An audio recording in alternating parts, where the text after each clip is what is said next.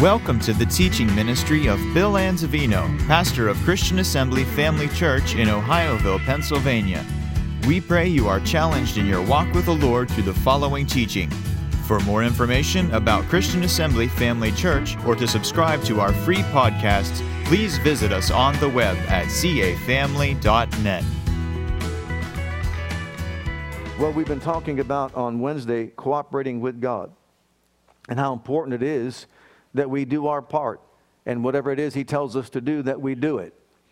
You know, the scripture says, be doers of the word and not hearers only. Well, like Naaman had to dip how many times? You mean six wouldn't have worked? No, I don't think so. Now, the one man who was blind was told to wash where? In the pool of what? Siloam, not Beaver Pool, not Seven Springs. No, but the pool of Siloam. It wouldn't have worked any other way, would it? Absolutely not.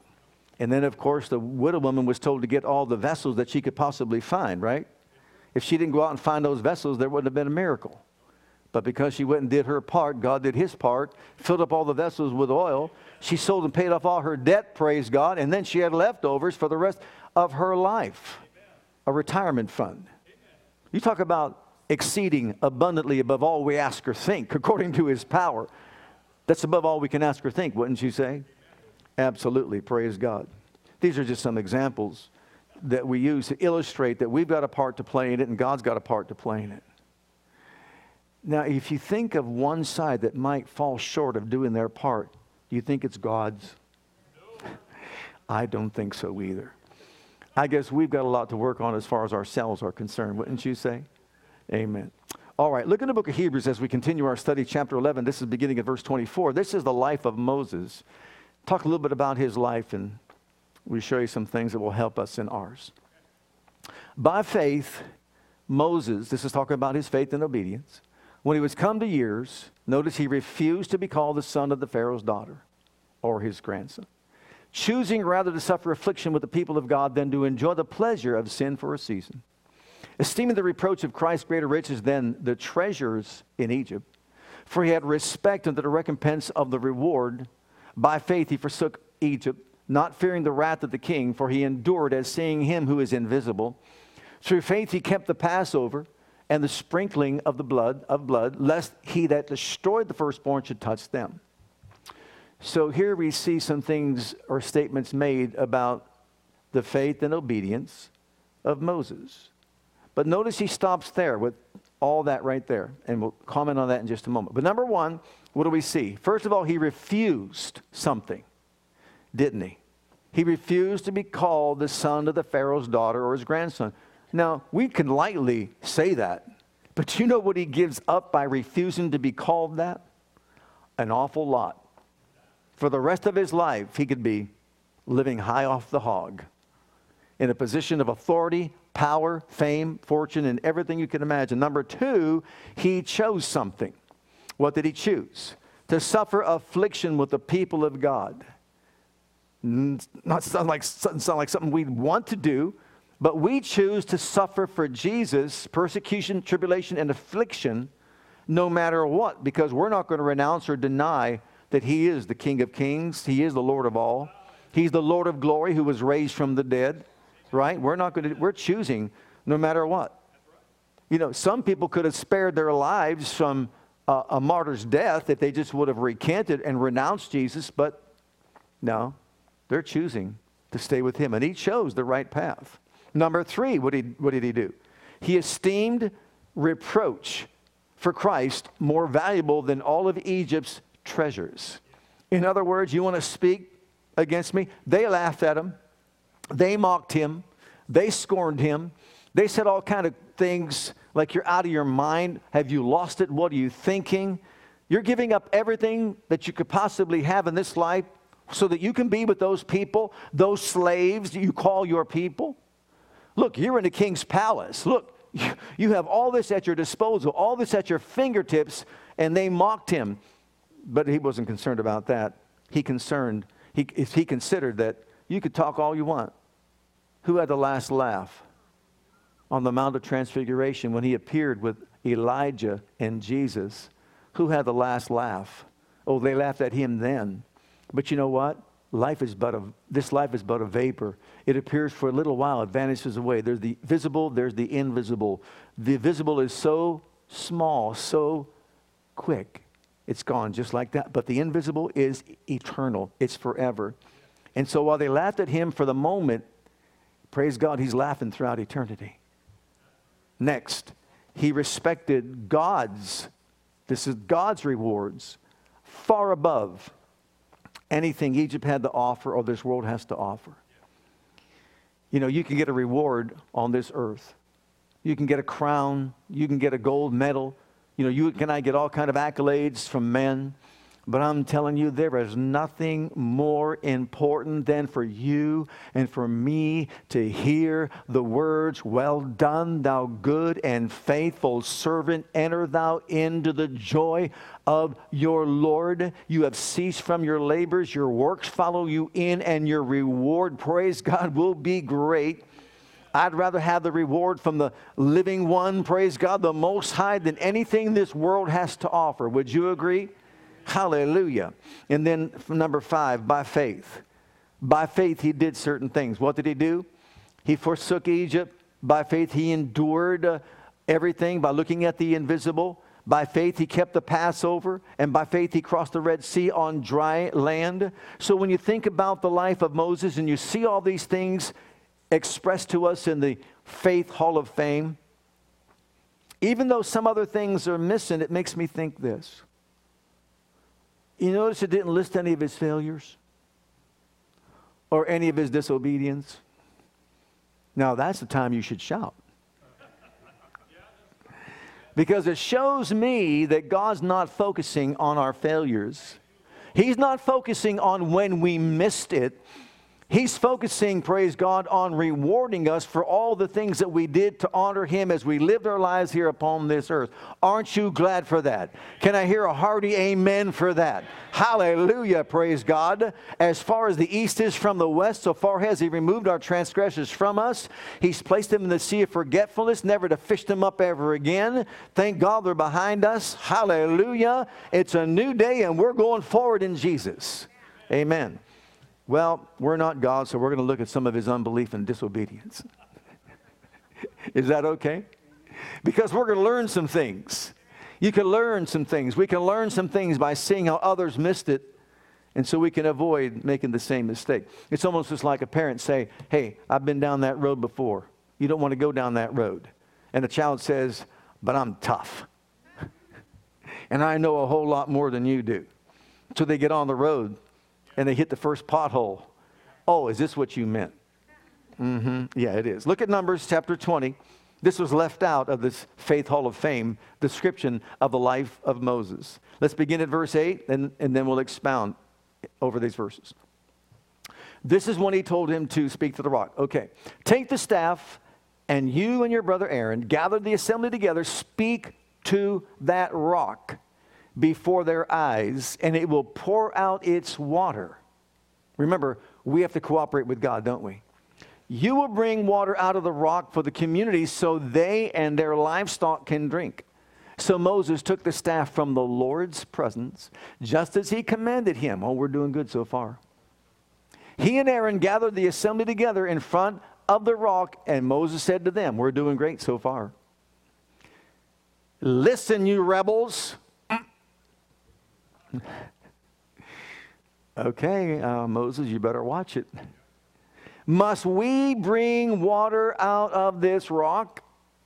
Then Moses raised his arm and struck the rock twice with his staff. Water gushed out, and the community and their livestock drank. Now, we might think that's great at this point, but let's read on. "But the Lord said to Moses and Aaron, because you did not trust me enough to honor me as holy in the sight of the Israelites, you will not bring this community into the land I give them." Does it sound like God was pleased with what was done?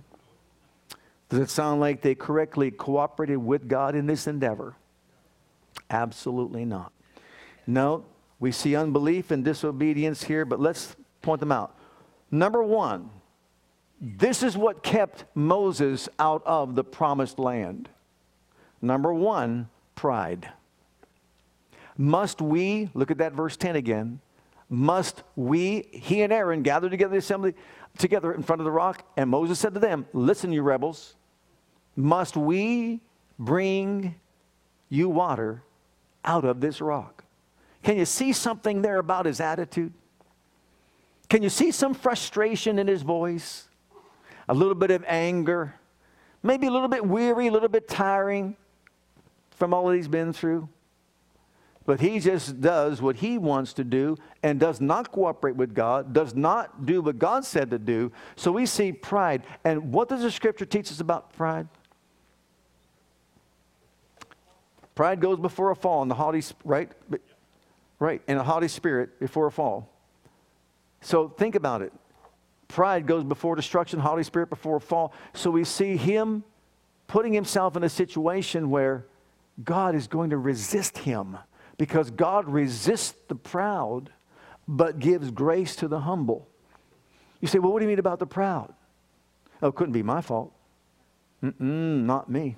I tried that faith business, and it didn't work, so it can't be my fault. Yeah, because I'm perfect. See, I'm perfect in every way. So it must be God's fault. No, only God is perfect in every way. It's up to us to recognize the need to humble ourselves before God. He didn't, and we'll talk about that in a little bit. He didn't attribute the miracle to God. He attributed it to himself. Number two, disobedience. Disobedience. Look at verse 11. Just like Adam and Eve, he was disobedient. Then Moses raised his arm and struck the rock twice with his staff. Now stop right there. Why twice? Because you see, the first time when he did this, he struck it once and water came out. Look at Exodus chapter 17 and verse 6. Can we switch back and forth? Behold, I will stand before thee there upon the rock in Horeb, and thou shalt smite the rock, and there shall come water out of it, that the people may drink. And Moses did so in the sight of the elders of Israel. So he struck the rock once. That's what he was told to do. He obeyed God right then, did exactly what he's commanded to do, cooperated with God, and water came out of a rock. But now let's go back to the book of Numbers. Moses raised his arm.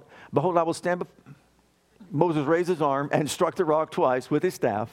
Now notice, because he did it the first time with one strike and the water came out, can you imagine this? He strikes the rock and expects water to come gushing out. No water comes out. He's sweating bullets now. No water's coming out. Uh-oh. He's probably a little bit embarrassed and humiliated at this point. So he strikes it again. And now water comes gushing out. He goes, whew. Glad that happened. So it gushes out, and the community and their livestock, they drank the water that they needed. So here we see an act of blatant disobedience, not doing exactly what God said to do the way he said to do it. But you might wonder, well, why did the water come out the second time? It came out the second time. I'll tell you in a moment. Hold that thought. Number 3 is unbelief. Unbelief. Notice what God said in verse 12. First part A. But the Lord said to Moses, to Aaron, because you did not trust in me enough to honor me in the sight of the Israelites. You did not trust me. Others, you didn't have enough faith in me. You didn't believe in me. Well, wait a minute. What do you mean he didn't believe? God used him in a mighty way on many, many occasions, and we understand that. But on this particular occasion, we see Moses stepping out, not cooperating with God, doing it his own way, and as a result, God is not pleased with him and says, because of what you've done, you will not enter the promised land. You will not be the one to take my people into the promised land. And so, here again we see that he refused to do it God's way. Now, when we think about this, you think about faith, and you think about how faith works. we think about the fact that he had faith to smack the rock or smite the rock the first time. And you would think that, okay, I did it this way the first time, we're going to do it again the same way. But God says, no, this time you don't strike it, this time you speak to it. Do you think that God maybe was trying to teach him the power of the spoken word? To teach him that you can speak to an inanimate object and that object will obey you? Like Mark 11:23, when Jesus said, speak to your mountain, command it to go, and it will go if you believe in your heart and don't doubt. But what you say will come to pass, you're going to have whatever you say. Remember Luke 17:5-6, when Jesus said, if you had faith, you would say to that sycamore tree, be thou plucked up by the root and planted to the sea, it would obey you, and so on. Remember he said that? It should obey you? Right, absolutely. That's exactly what Jesus was teaching them, how faith works. So here we see that Moses, he was used to striking the rock. He had faith in striking the rock, but he had no faith to believe that his words have power over an inanimate object, and he can speak to it and water would gush out of it. But he believed in smiting it with a stick or a rod, with a rod. He had faith in that. Okay, number 4. He publicly dishonored God. This is something that he did before all the people to see. Going back to that verse 12, look at the second part of it this time. But the Lord said to Moses, because you did not trust in me enough to honor me as holy in the sight of the Israelites. Notice, in the sight of the Israelites. Now let me tell you why God had to bring the water out the second time. Because you see, the first time the water didn't come out. And now he's going to make God look bad. He's going to have them not trust him any longer. He's going to make God look bad. So God has to go ahead and do what they need, meet that need to supply the water that they needed. So the second time he hits it, the water comes out on the second occasion so that God doesn't look bad and so that they continue to trust in what God is doing through Moses' life. So now he has to do it, but he has to do it basically Moses' way and not his own way. And so it happens. But is God pleased with it? Look at 2 Samuel chapter 2, if you remember this. Remember when David sinned with Bathsheba and Nathan came to him and said that, look, this is what you've done. And remember that story? And judgment was pronounced upon him. Look at what God said through Samuel, the prophet, to David. Howbeit, because by this deed you have given great occasion to the enemies of the Lord to blaspheme, the child also that is born unto thee shall surely die. That's pretty steep, wouldn't you say? David, you despised me. You dishonored me. You stole a man's wife. You committed adultery with her. You killed her husband, and you have now given an occasion for my enemies to speak bad or evil of me. Right before all the Israelites, Moses basically was doing the same thing to give them all a reason to say, see, let's forget this whole thing. Let's forget serving God out here in the wilderness. Forget about it. There's no water coming out of that rock. So God had to let water come out of the rock even though he didn't speak to it. Can you see that? And then finally, of course, they were satisfied and it continued on. But look at this last one. Number 5, misrepresenting the sacrifice, God's sacrifice of Christ. Misrepresenting the sacrifice of Jesus Christ our Lord. Go on back to that verse 11. Then Moses raised his arm and struck the rock twice with his staff. Water gushed out, and the community and their livestock drank.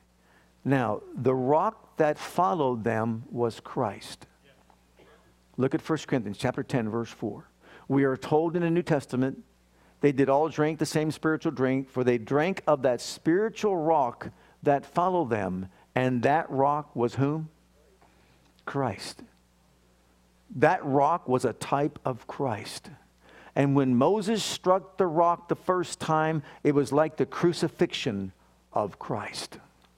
And you know, he doesn't have to be crucified more than once. He doesn't have to sacrifice his life more than once. He doesn't have to shed his blood more than once. He doesn't have to enter the high court of heaven more than once. Only once did he have to be sacrificed. And so by doing what he did, it's almost as if he was messing with the type and the antitype. And God didn't like that.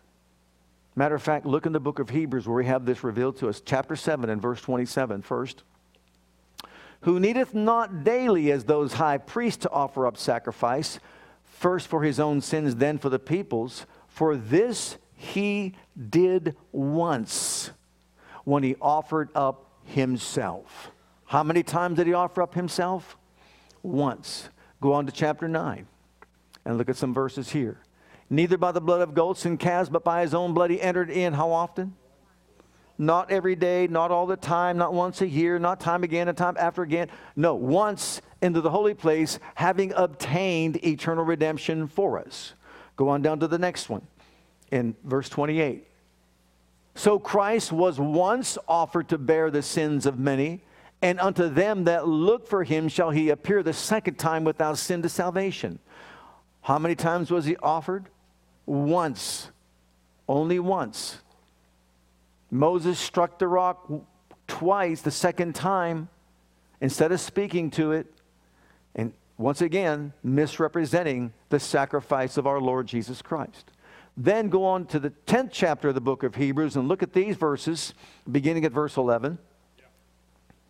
And every priest stands daily ministering and offering oftentimes the same sacrifices, which can never take away sins. But this man, after he had offered, how many?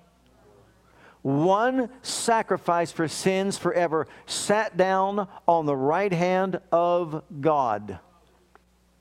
From henceforth expecting till his enemies be made his footstool. For by one offering has he perfected forever them that are sanctified. Oh, you better shout to the Lord. By one sacrifice, you have been perfected forever by the sacrifice of Jesus Christ. There is no need for another sacrifice. There's no need for a temple. There's no need for a red heifer. There is no need for any earthly high priest to offer up a sacrifice to appease the living God, because one time he entered in with his own blood and he obtained eternal redemption for every single one of us. And because of his sacrifice, you and I have been set free. There's no more sacrifice except one for us, and that's a sacrifice of praise, the fruit of our lips, giving thanks to his name. Hallelujah. We're to shout the praises of God that the sacrifice has already been made, and there's no need for another except for me to say thank you, thank you, thank you, Lord Jesus. Hallelujah. Now, how do we apply this to ourselves personally? Because, you know, you and I can get frustrated in our walk on this earth. Have you ever been frustrated? And sometimes you could be challenged to be discouraged. Sometimes you could look around and think, what's this all about, and why am I even doing this? We can learn from the experience of Moses some things we should do and some things we shouldn't do. Amen. But let me reiterate this one more time. I'm glad his faults were not listed in the Hall of Fame. I'm glad that God is not focusing on our shortcomings, faults, and failures. I'm glad he's concerned about showing how our faith worked, when it worked, how it worked, and how it pleased him, so he can reward us on the other side in glory. Aren't you glad for that? Hallelujah. Okay, number one, don't get caught up in pride. You know, when we think about that, it's far-reaching. Pride is very far-reaching. Sometimes it's so hidden we can't even see it for ourselves. You know, it's a prideful thing to say, I'd never do that. You will tomorrow. But look at that. I know you've got a telephone pole in your eye and they've got a toothpick in theirs. You can't see because you got a telephone pole in your own eye, your own mistakes, your own faults and shortcomings, etc., etc. But you can certainly point out someone else's. You know why? Because the devil puts a magnifying glass on everybody else's shortcomings, faults, and failures, right? And doesn't want us to see our own. No, a humble man will just say, we all are frail. Every one of us. No one is exempt from missing the mark. As a matter of fact, 1 Corinthians 10, verse 13, what the Apostle Paul say, there's no temptation given among men that you and I can't handle. I'm paraphrasing it. No matter what the temptation, God will make a way of escape. But before that, he said, mind yourself lest you too also fall, just as they fell in the wilderness. No one is exempt from being challenged. So, number one, don't get caught up in pride. Why? Because 1 Peter chapter 5, what does it say? Verses 6 and 7. Let's read them. Humble yourselves, therefore, under the mighty hand of God, that he may exalt you in due time. Cast all your care on him, for he cares for you. Do you know that not doing so could be a form of pride? You're trying to carry the load yourself. You're trying to carry the burden on your own shoulders. I'm on my own shoulders. Well, guess what? Your shoulders and my shoulders were not built to carry that load. And besides, why would we want to when we have someone who says, I'll carry it for you? Take my yoke upon you and learn of me. My yoke is easy, my burden is light. Easy and light. He loves that soft listening, easy and light music. Not that heavy and hard rock stuff.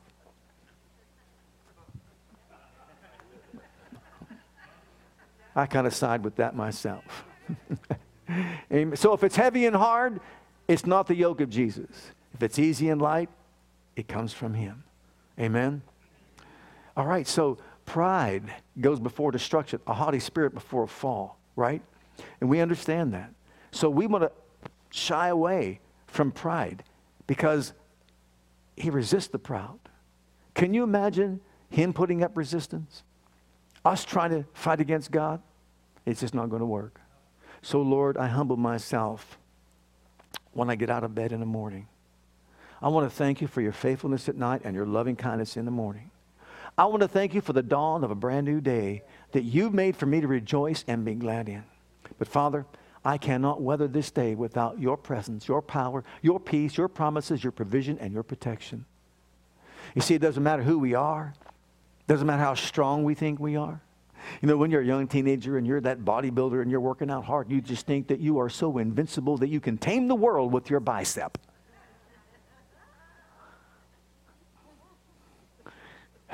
When you're about 70 years old and that bicep is flatter than a tire.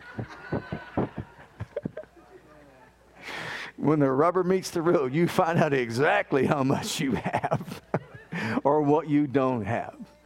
Mm-hmm. Hard rock abs, yeah, 4 feet under. Oh, Lord, help me.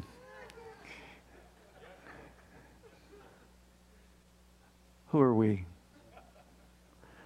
Who are we? We need him. I need your presence, your power, your peace, your promises, your provision, your protection. And Holy Spirit, I need your spirit of obedience to rest upon me today so that when I'm challenged by temptation, I can rise up empowered by you and say, no, I'm not going down that path. See, you're humbling yourself by saying this. Jesus, is because of you, I am who I am, I have what I have, I know what I know, and I can do what I can do. Those 4 things are all biblical verses. You realize that? It's because of him I am who I am. Paul said that. Because of his grace, I am who I am. I have what I have. He's given us all things. I can do what I can do, all things through Christ who is my strength. I know what I know. Let's find out. Where would Nebuchadnezzar be without brain power that God gave him? Living like an animal in the wilderness. So if God just kind of removed his umbrella of protection from a human life like he did with Nebuchadnezzar, he saw exactly what he would be like.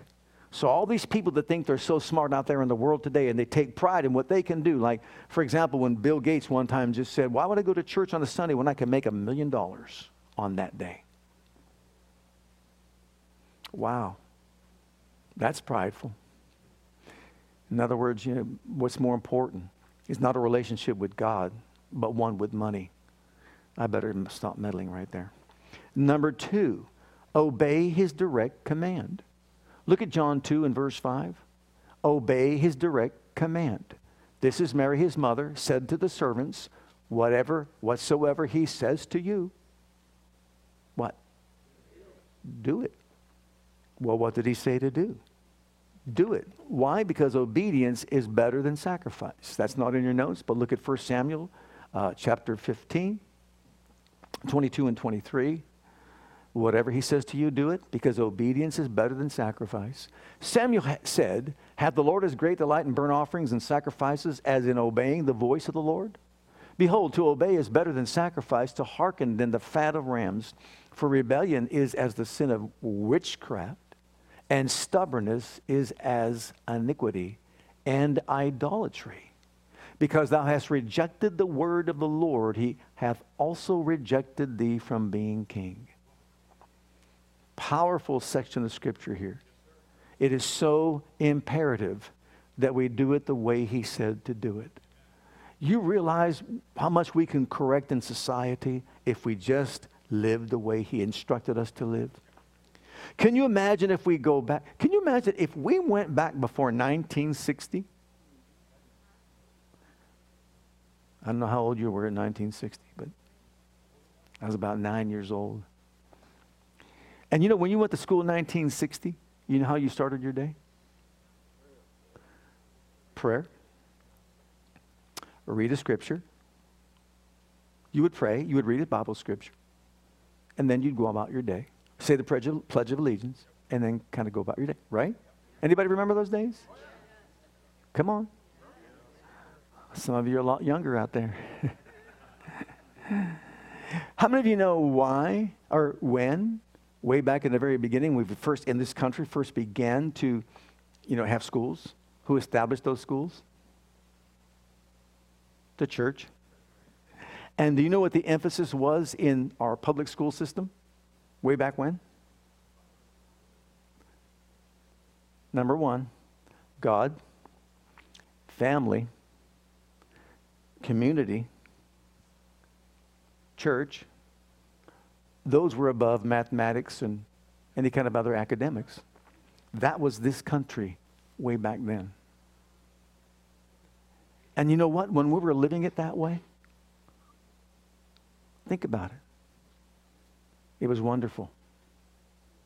The most difficult thing teachers had to deal with was stop running in the hallway. Don't put that gum under that desk. I saw you. Right? Did you throw a spitball? I saw you. No, you shot it through a straw. After all this has changed, we're dealing with a lot more today than we ever had before. Right? Okay. That's enough said. Number 3, trust him. Trust him. Remember what Moses did not do? He didn't trust him. Speak to that rock. Oh, come on. Look, if I hit that rock, somebody go get a rock. Put it over here. You think we can smack that thing enough to get water out of it? Anyone think we could do that? I don't think so. You could be a great plumber and you still won't get any water out of it. It's not going to come out of that rock. So why was he afraid to speak to it? So if you hit it 1 time, 10 times, 20 times, if God's not behind it, water's not coming out of the rock no matter how many times you hit it. So what's the difference, Moses? Just speak to it. Rock, give me water. That's all he had to say. Rock, produce water in front of all these people. And guess what he would have done if he would have done that? He would have not dishonored God publicly. Right? He would have demonstrated faith in God and that he was God's man and God was using him to bring water out of that rock. He would not have exalted himself among the people. He would have exalted God among the people. And he would have learned the valuable lessons of words and the tongue and how powerful it is. And death and life are in the power of the tongue. It would have come forth. You think that's not an issue today? You know how many believers have a hard time and difficulty thinking that, what do you mean just speak? Just tell it to leave. And they war with that. Well, Jesus said you could speak to your mountain and it will go. Didn't he say that? But look at Psalm 37 verse 5 before I get ahead of myself. Trust him. Commit thy way to the Lord. I can just see him. Oh, Lord, you want me to speak to the rock? They already think I've lost my mind, and now I've got to speak to that rock. Now what are you going to think of me? Moses, you've really gone off the deep end now. Okay? No. But you know what, Lord? I remember when I smote the rock way back when, and water came out. So if you're telling me to speak to the rock, I'm going to commit this situation to you. And I'm going to trust that when I speak to that rock, water will come out. Commit your way to the Lord. Trust also in him. Let me ask you this question. Who has the more difficult part in this? Go get me a rock, put it down. Speak to the rock, rock, produce. Water. Who's got the hard part?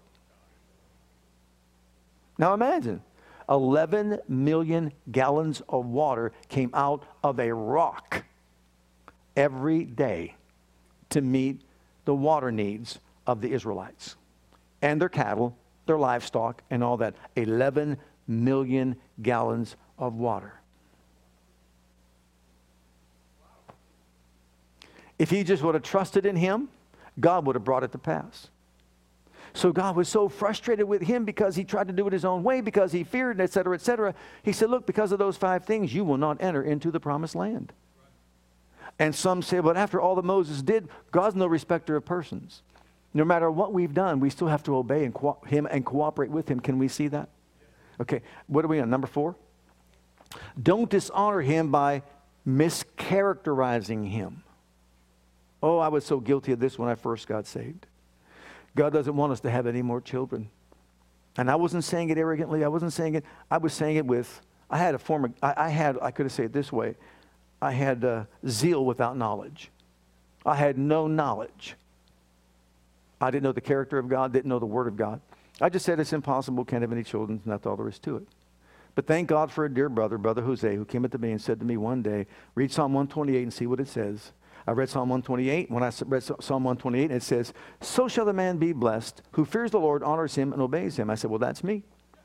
You're going to be blessed, and your wife will be a fruitful vine by the side of your house, and your children around about your table like olive plants. And when I read the verse of Scripture, I about fell over and said, honestly, I had no instruction. Thank God for the Holy Ghost. I fell on my knees in my old dirty milk crane with all that graphite flowing in my face, on my knees before God, and said, Father, I misrepresented you. I've told many people that it's not your will for me to have children. I said that.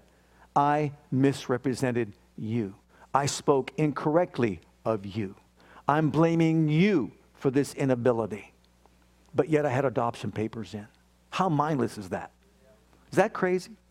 I actually said with one breath, God doesn't want to have children. In the next breath, I'm trying to adopt a child. It goes to show you how we can be thoroughly mixed and well set like cement. Doesn't make any sense.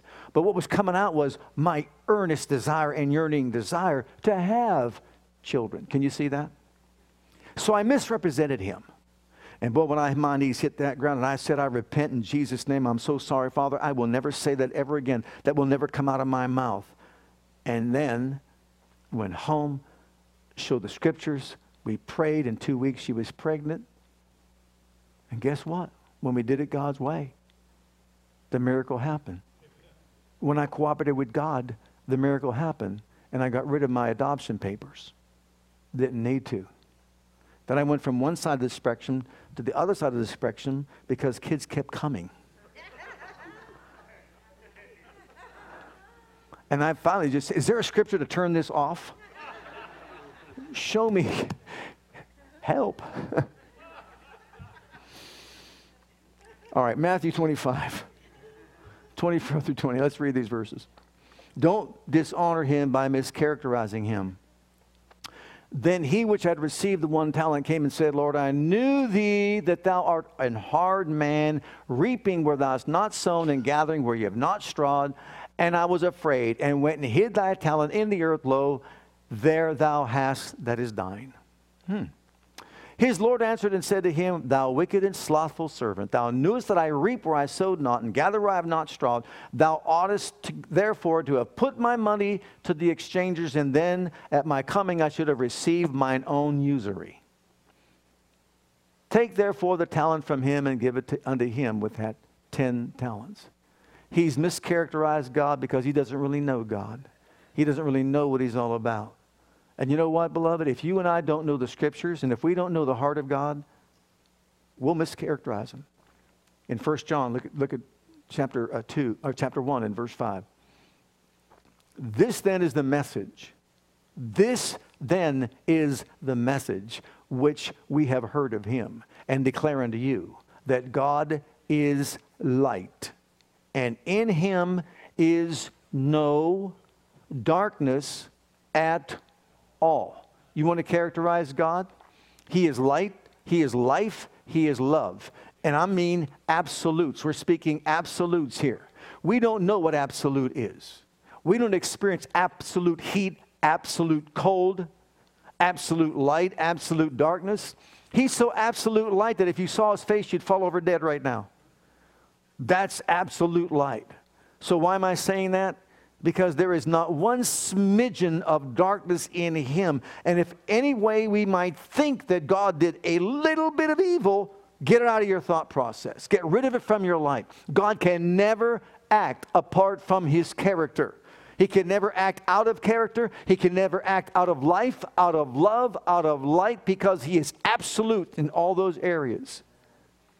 And when I cooperated with him, what a difference it made. Hallelujah. Look at number 5. Focus on the sacrifice of Christ and his finished work. That's what we ought to do. Focus on, hey, the work's done. Jesus does not have to die again. He paid the price one time and it's done. See, too often, here's what we're doing. We're trying to get him to do something he's already done.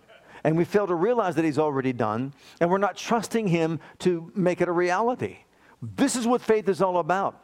I'm to speak in harmony with the Word of God. I am to declare and decree the Word of God. I'm to say what Jesus did for me. I am to embrace what Jesus has done for me. I am to trust then that he will watch over that word and he will perform it and he will make it good. As long as I do my part, he will do his part. He will make it a reality.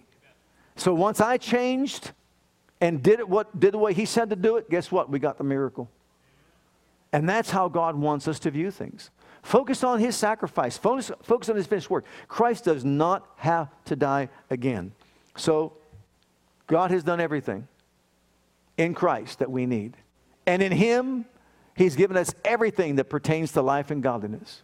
We have the fullness of the blessings of the gospel of Christ, not going to be done, already accomplished. He has blessed us with every spiritual blessing in heavenly places in Christ Jesus. What's left for us to do is to cooperate with him. Now, do you want mercy? Anybody want mercy? The rest of you don't? Anybody want mercy? Well, cooperate. If you show mercy, you will reap mercy. To the merciful, God will show himself merciful. To the upright, God will show himself upright. To the froward, God will show himself froward. So if we choose to have mercy, what's mercy? Not giving someone what they deserve. You deserve a spanking, but I'm not going to give you one. I'm going to give you mercy. We all deserve a spanking at times. But aren't you glad when you can go to God and say, I'm coming to your throne, Father, to obtain mercy. Don't give me what I deserve. Give me what Jesus deserves. I'll take that. And he'll give you mercy. And then provide grace to help in time of need so we can rise up above it the next time. If we want things given to us, what does he tell us to do? Give and it shall be given to you. Good measure, pressed down, shaken together, and running over, men will pour forth into your bosom. So what is our part to cooperate with? Be a giver. Give. I remember one guy talking about how he went to a meeting, and in that meeting he had not a penny to his name. And so what he did was he got a card. They were passing out these cards, like first time up card and all that. And he figured it was a pencil that they gave him, so it was his pencil now. So he said, Lord, I'm going to stick this pencil on the offering and give it to you. And you know, from that moment on, he learned how to give. God blessed that, because after he gave that, someone came and gave him out of the clear blue. Isn't that something, how God can find people out of the clear blue? And influence those people out of the clear blue just to come along your way, because he saw you like he saw the widow put that mite in. He saw you put a pencil in and say, I'm honoring you with this pencil. And God gave him money in exchange, which he, of course, sowed back into the kingdom of God, and he just kept on giving. So if we want mercy, sow mercy. If we want to receive from God, then we have to give, and we'll see, praise God, it'll be given to us. And so the list goes on and on. So it's up to us to do our part, cooperate with God, and if we'll do our part, is there any chance God might not do his? God will do his. If you call on the name of the Lord, will you be saved? Amen. What's our part? Call upon his name. Hallelujah. Let's all stand together before the Lord.